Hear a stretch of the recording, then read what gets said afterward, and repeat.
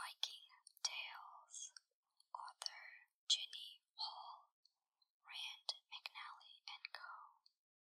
1902. Part 1. Norway. Harald is king. Now, when Harald was 10 years old, his father, King Halfdan, died. An old book that tells about Harald says that then he was the biggest of all men, the strongest, and the fairest to look upon. That about a boy 10 years old. But boys grew fast in those days, for they were out of doors all the time, running, swimming, leaping on skis, and hunting in the forest. All that makes big, manly boys. So now King Halfdan was dead and buried, and Harald was to be king. But first he must drink his father's funeral ale. Take down the gay tapestries that hang in the feast hall, he said to the thralls. Put up black and grey ones. Strew the floor with pine branches. Brew 20 tubs of fresh ale and mead. Scour every dish until it shines. Then Harald sent messengers all over that country to his kinsmen and friends. Bid them come in 3 months. Time to drink my father's funeral ale, he said. Tell them that no one shall go away empty-handed. So in 3 months, men came riding up at every hour. Some came in boats, but many had ridden far through mountains, swimming rivers, for there were few roads or bridges in Norway. On account of that hard ride, no women came to the feast. At 9 o'clock in the night, the feast began.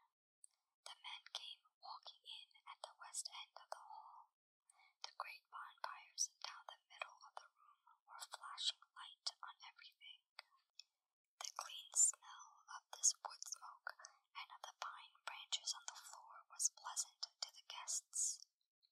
Down each side of the hall stretched long, backless benches, with room for 300 men. In the middle of each side rose the high seat, a great carved chair on a platform. All along behind the benches were the black and grey draperies. Here hung the shields of the guests, for every man, when he was given his place, turned and hung his shield behind him, and set his tall spear by it. So on each wall there was a long row of gay shields, red and green and yellow, and all shining with gold or bronze trimmings. And higher up there was another row of gleaming spear points. Above the hall the rafters were carved and gaily painted, so that dragons seemed to be crawling across, or eagles seemed to be swooping down. The guests walked in laughing and talking with their big voices, so that the rafters rang. They made the hall look all the brighter with their clothes of scarlet and blue and green, with flashing golden bracelets and headbands and sword scabbards, with their flying hair of red or yellow. Across the east end of the hall was a bench. When the men were all in, the queen, Harald's mother, and the women who lived with her walked in through the east door and sat upon this bench. Then thralls came running in and set up the long tables before the benches. Other thralls ran in with large steaming kettles of meat. They put big pieces of this meat into platters of wood and set it before the men. They had a few dishes of silver. These they put before the guests at the middle of the tables, for the great people sat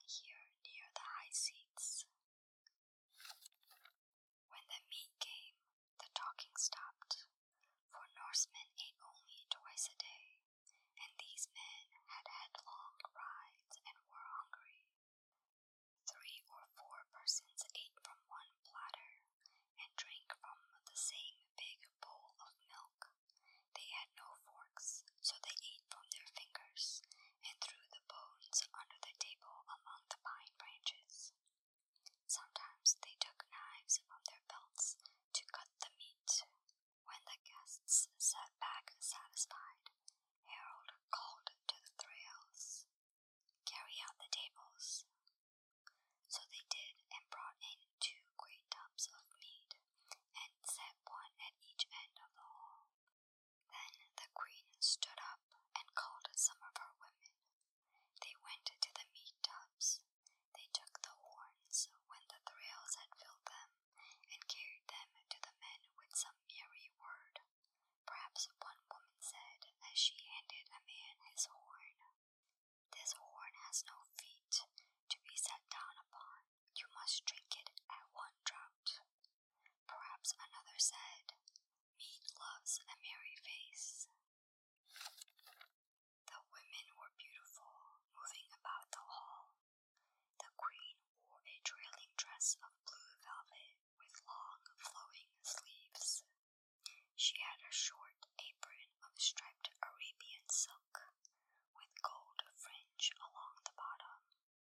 From her shoulders hung a long train of scarlet wool embroidered in gold. White linen covered her head.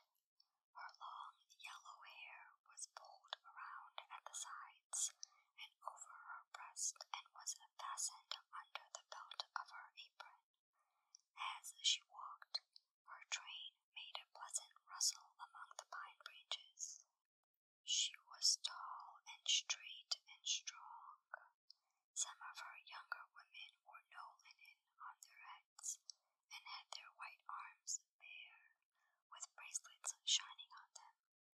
They too were tall and strong. All the time men were calling across the fire to one another, asking news, or telling jokes and laughing. An old man, Harald's uncle, sat in the high seat on the north side. That was a place of honor, but the high seat on the south side was empty, for that was the king's seat. Harald sat on the steps before it. Then the thralls took some of the guests to the guest house to sleep, and some to the beds around the sides of the feast hall. But some men lay down on the benches and drew their cloaks over themselves. On the next night there was another feast. Still Harald sat on the step before the high seat. But when the tables were gone and the horns were going around, he stood up and raised high a horn of ale and said out loud, "This horn of memory I drink in honor of my father, Halfdan, son of Gudrud, who sits now in Valhall, and I vow that I will grind my father's foes under my feet." Then he drank the ale and sat down in the king's high seat, while all the men stood up and raised their horns and shouted, "King Harald!" And some cried, "That was a brave vow." And Harald's uncle called out, "A health to King Harald." And they all drank. Then a man stood up and said, "Hear my song of King Halfdan," for this man was a skald. "Yes, the song," shouted the men, and Harald nodded his head. So the skald took down his great harp from the wall behind him, and went and stood before Harald. The bottom of the harp rested on the floor, but the top reached as high as the skald's shoulders. The brass frame shone in the light. The strings were some of gold and some of silver. The man struck them with his hand and sang of King Halfdan, of his battle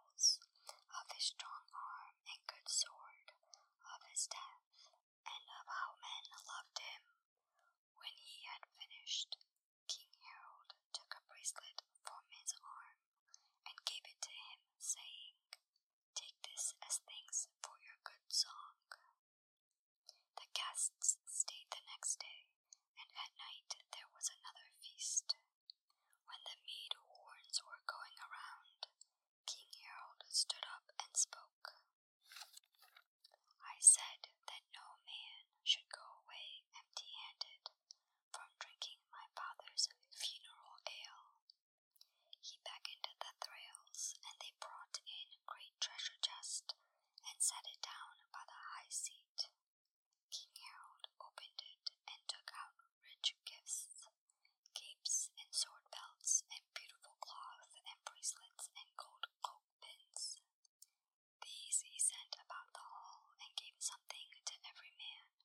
The guests wondered at the riches of his gifts. This young king has an open hand, they said, and deep treasure chests. After breakfast the next morning, the guests went out and stood by their horses ready to go. But before they mounted, thralls brought a horn of mead to each man.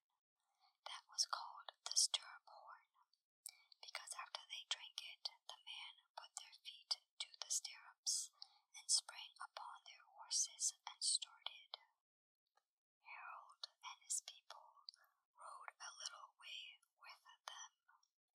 All the men said that was the richest funeral feast that ever was held.